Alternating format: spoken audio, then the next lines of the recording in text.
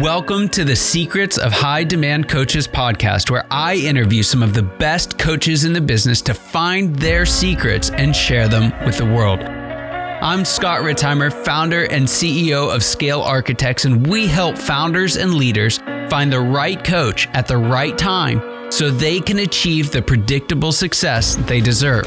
And a huge part of that is helping great coaches do great work that creates enormous demand for their services with way less effort. If you're a high demand coach, I'd absolutely love to share your story and expertise as well. So stick around to the end of the show and we'll reveal how you can be our next guest in 15 to 20 minutes. Let's go.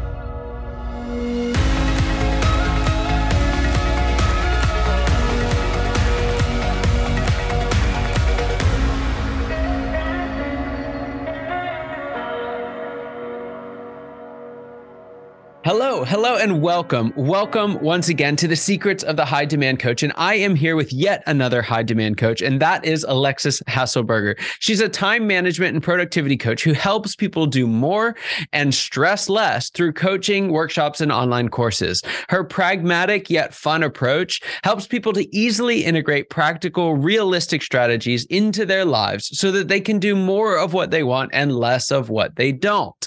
Alexis has taught thousands of individuals to take control of their time, and her clients, tell me if you've heard of any of these, include Google, Lyft, Workday, Capital One, Upwork, and so many more. Well, Alexis, I'm so excited to have you on the show. Welcome. And I was wondering if, before we kind of get into the work that you do, which I'm so excited to hear about, I'd love to just take a step back and see what's the story behind all this. What were you doing before you jumped into coaching and consulting, and why did you ultimately make the leap? Yeah, well, thanks so much for having me on, Scott. Excited to be here and have this conversation. So before I opened my practice to become a coach and a consultant, I spent about 15 years in early stage startups. So I am in the Bay Area. There are startups all around. Startups are really like fast paced, hardworking culture. There's always like way more to do than people to do it. And I thrived in that culture, but I also knew I never wanted to work more than 40 hours a week, right? Like I was just, I really like having a lot of free time. I like having a lot of time for myself. And so I was just in a lot of positions where I kept being asked, why, how are you getting all of this work done in this short amount of time? Like, why aren't you staying late? Or people would ask me to put processes and systems and templates and things into place because I was, that was the kind of thing that I was good at. Had a couple of kids along the way. People were still coming to me for that sort of advice. And so when the last startup that I worked for went out of business, as most startups do, it's either they're getting acquired, going out of business, or going public, whatever. When the last one became no more, I realized that the thing that people kept coming to me for was time management, productivity, life balance, that kind of stuff. And that it didn't seem like something that people were, they didn't have a lot of skills or help in that area, right? It was either kind of sink or swim. You don't learn this stuff in college. They don't teach it to you in high school. And so some people figure it out and other people really struggle for a number of reasons. Yeah, fascinating. So you make the leap now. You hear that long enough, loud enough that's like, hey, I can actually help some folks here. So what would you say, kind of fast forwarding today, is some of the most important work that you do for your clients? I think that, this is going to sound kind of counterproductive, but I think one of the most important things that we do, or not counterproductive, but maybe counter to what we think, is that the goal is not to do it all. Like people come in with this goal of like, we're going to Tetris it all together and we're going to figure out how to do all the things. And a big mind block for people is that we're not actually going to do all the things. And that isn't even the point. Like you, me, everybody else, we are all going to die with a big, long list of things we did not do. And that is not only okay, but preferable, because like, what would the alternative be? That we just get everything done every day. We're never striving for anything. Nothing is interesting or slightly out of reach. And so I think that the biggest piece of work is helping people understand that it isn't about doing all the things. It's about making choices with your time and about being able to prioritize in such a way that every day the things you did were more important than the things you didn't do. And that that the things you didn't do, it's not because they fell through the cracks, you ran out of time, you forgot. It's because you actively chose something that was more important than that.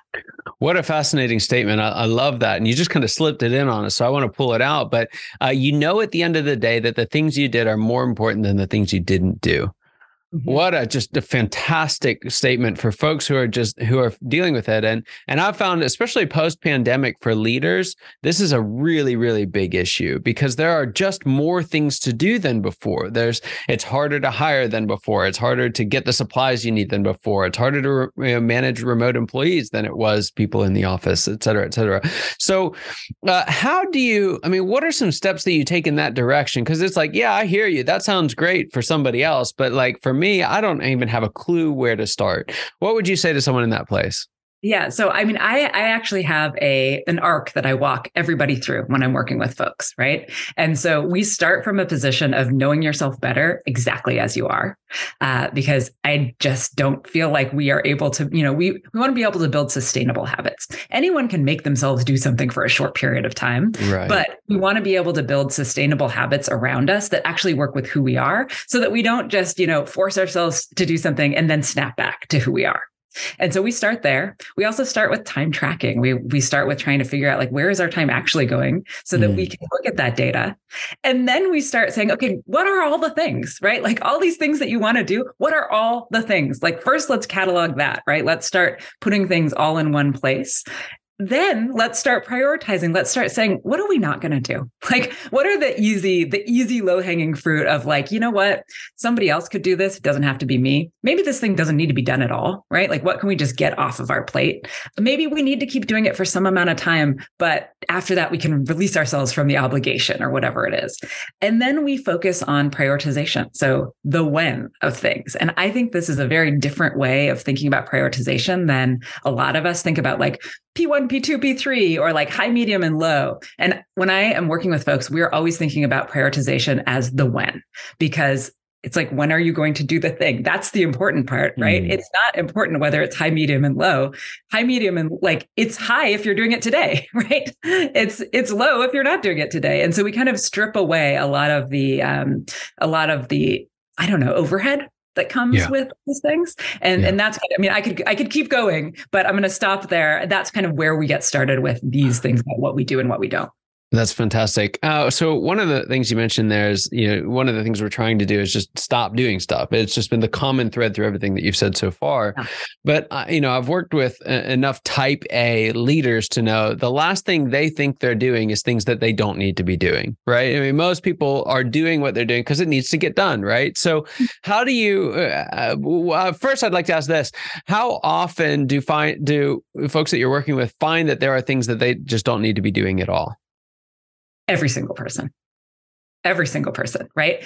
And it's not always that it's things that we're just not going to do ever, right? Sometimes it's hey, this is just not a priority for right now, so we're going to put it, 3 months from now or whatever. Sometimes it's, this does need to be done, but not by me. I'm the leader of a company. I don't need to be doing this work. I could delegate that to someone, or I could outsource that thing, or I could train my kids to do it, or whatever. There's a lot of ways that we can get things off of our plates. Yeah. And then there's also a lot of stuff that we actually just don't need to be doing, that nobody needs to be doing, that we think is moving the needle, but isn't.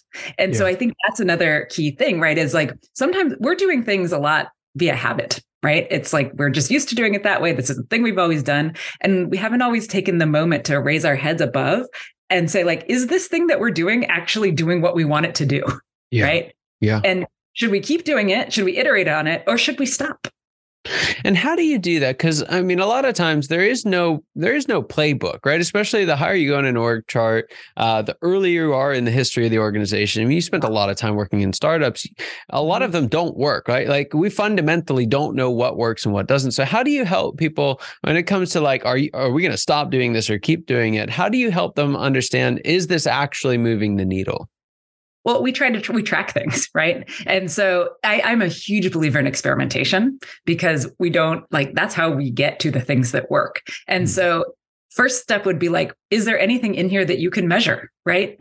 Or let's say let's try an experiment of let's not do this for 2 weeks and see what happens, right? Like, does anything worse, whatever time period is not like super risky, right? But I find that a lot of times people are stuck in a mode of doing something because they think that thing has brought them success in the past, instead of realizing that they might have had success despite that thing that they've been doing. Yeah. Right? Yeah. Yeah. I mean, that's so true. And I see it all the time. And I can only imagine some of the stories that you have with that. I'd like to shift gears just a little bit, because we've kind of talked about this somewhat in the context of a person. What does this look like organizationally? Because I know you do work with teams as well. How does this, like the sea of things that we can be doing or should be doing, show up in a team environment? Yeah. So I think there are a lot of, when you're working with teams, we're working on slightly different things, right? We're working on things that like we can assess together. So one of the things that we'll do is talk about having a shared task management system or project management system, because when we are all using the same thing, and we're all updating the same things, that actually eliminates a lot of churn in organizations, right? Because we have to have many fewer status update meetings if everyone can check our Asana and see what's actually going on, right? I do a lot of work around meetings and meeting audits with companies as well, because I think, as you know, I'm sure meetings are up like 200% from pre-pandemic, and there were still too many meetings before that. And so really working on like, are we spending our synchronous time in the right place? How could we move things more asynchronously and still get the same things done? Why are we meeting? And when we are meeting, are we using agendas? Are we sticking to the time we've set aside? Are we knowing what we're meeting about? I mean, this is a huge one. It sounds so basic, right? But so many meetings that people have on their calendars, they don't know why they're there or what they're supposed to be accomplishing. Yeah, it is so very true. And to be fair, there's a number of models out there that kind of teach this ad hoc style of meeting protocol, right?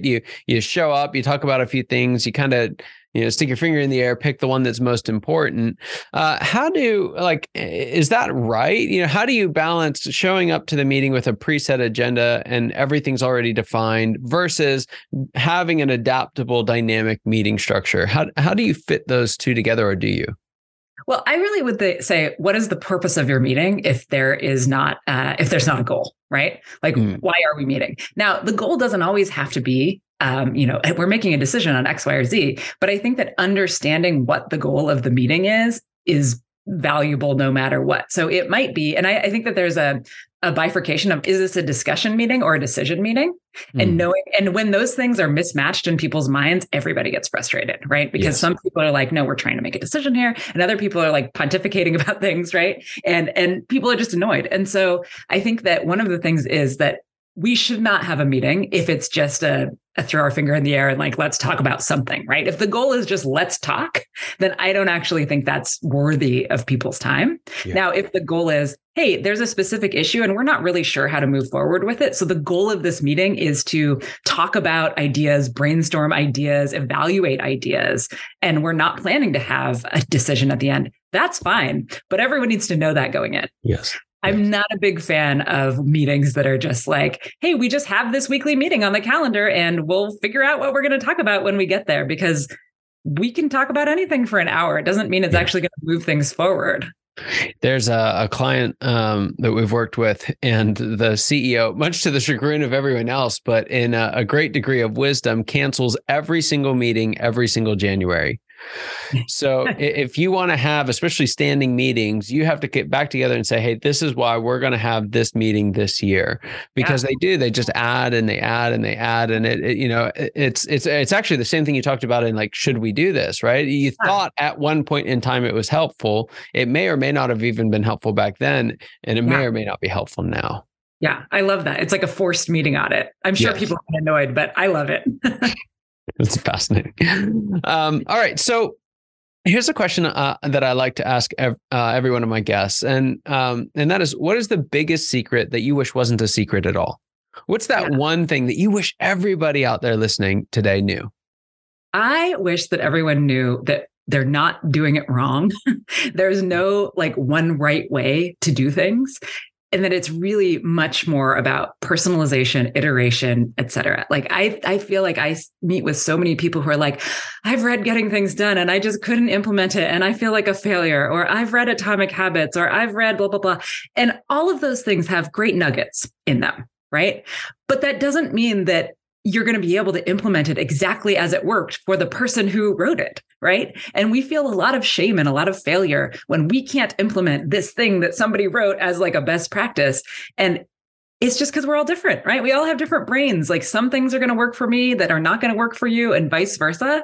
And as soon as we can start admitting that and accepting that, then we can move on to the real work of figuring out what works for us. I mean, I just had someone in one of my group coaching courses, and she said, I'm just feeling so free knowing that I don't have to try to make myself be a morning person anymore. Yes. And I'm like, yeah, exactly. Like waking up has been the hardest part of my day since I've been 5 years old. Like I am not a morning person at all.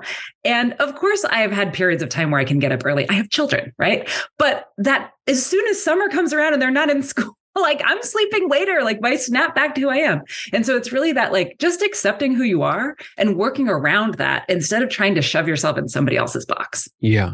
And that's so good, because I mean, who hasn't gone out and tried all of those things, right? It's, every leader out there has at some point come out with their like, this is how I organize my day. And we're like, this is all I want to do.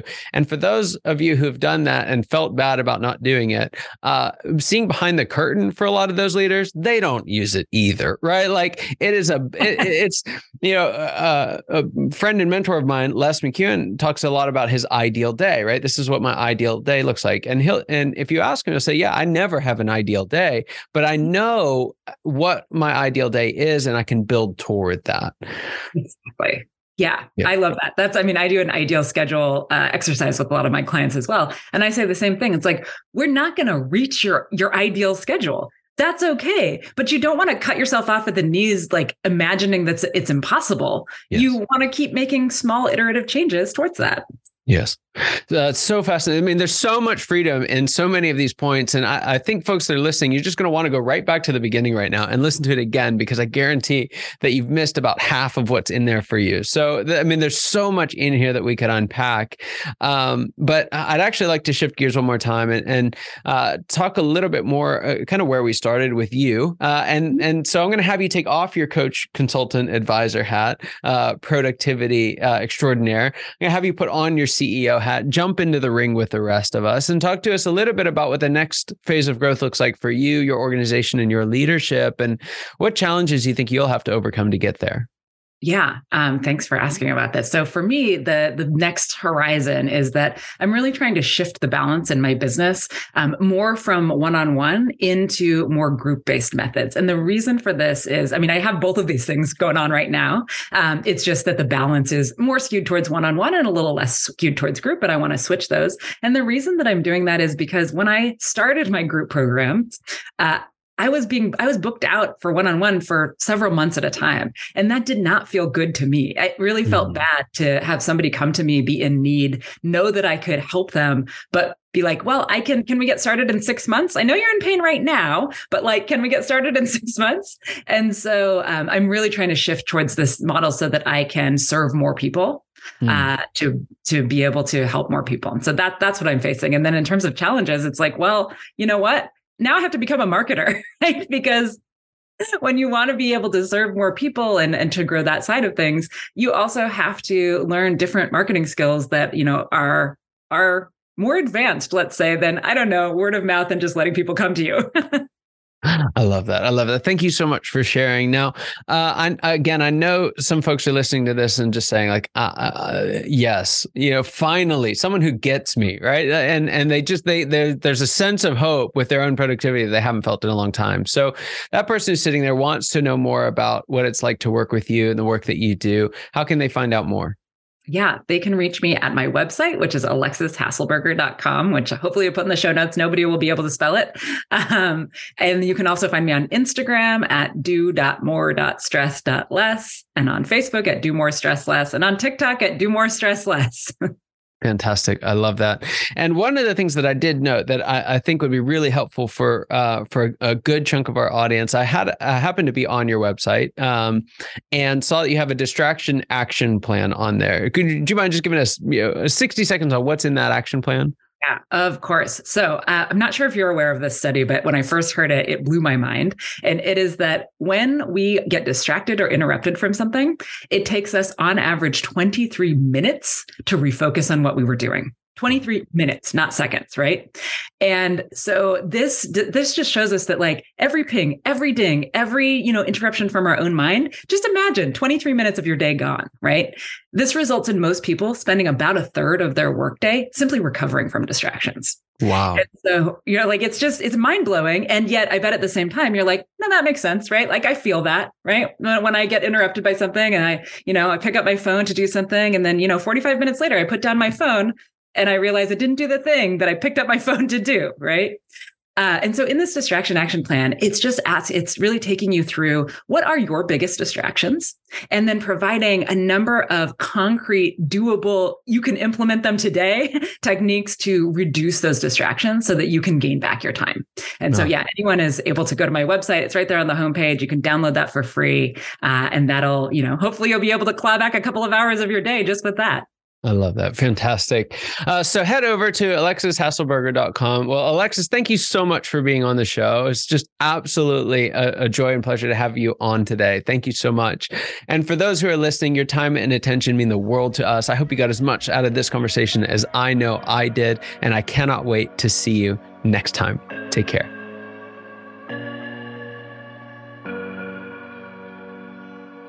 Scott Ritzheimer here. Thank you so much for listening to the Secrets of High Demand Coaches podcast. If you are a successful coach, consultant, or advisor who's built a strong book of business and would like to be on the program, please visit go.scalearchitects.com. And if you got something out of this interview, would you share this episode on social media and just do a quick screenshot with your phone and text it to a friend or post it on the socials? If you know someone who'd be a great guest, you can tag them on social media to let them know about the show. And make sure you include the hashtag High Demand Coaching. I love seeing your posts. I love seeing your guest suggestions. Thank you so much. We are regularly putting out new episodes and content. To make sure you don't miss any of those episodes, go ahead and subscribe now. Your thumbs up, your ratings, your reviews, they go a long way to help us promote the show, and they mean a lot to me and my team. If you want to know more, you can go to our website, www.scalearchitects.com, or you can follow me or the company on LinkedIn, Facebook, or Instagram. Thank you so much for listening. We'll see you next time.